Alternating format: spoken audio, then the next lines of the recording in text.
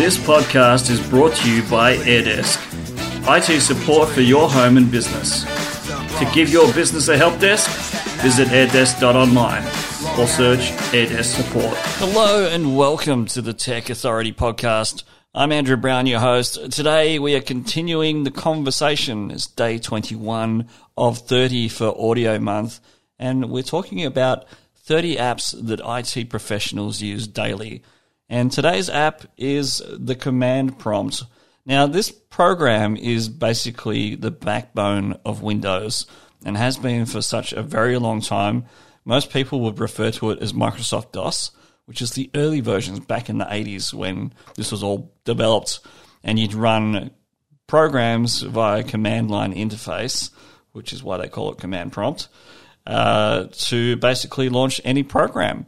So this program is great for a lot of things. It allows you to run so many different types of commands that have changed over the years. It's a part of a lot of different operating systems. So you might remember Microsoft DOS, but it was basically the same platform that was used in all sorts of different other operating systems. You might remember OS2, Windows NT, Windows CE, React OS, and all of the Windows 9X series of operating systems. So it's been around for quite a long time. It's used pretty much on a daily basis to fix all sorts of different problems in the IT world, especially if you're working in a Microsoft environment. Not so much in a Unix environment because MS-DOS doesn't really exist in a Unix platform.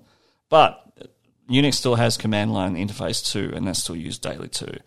Thanks very much for listening. We'll be back tomorrow with another podcast episode. Bye for now.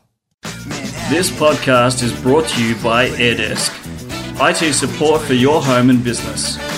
To give your business a help desk, visit airdesk.online or search AirDesk support.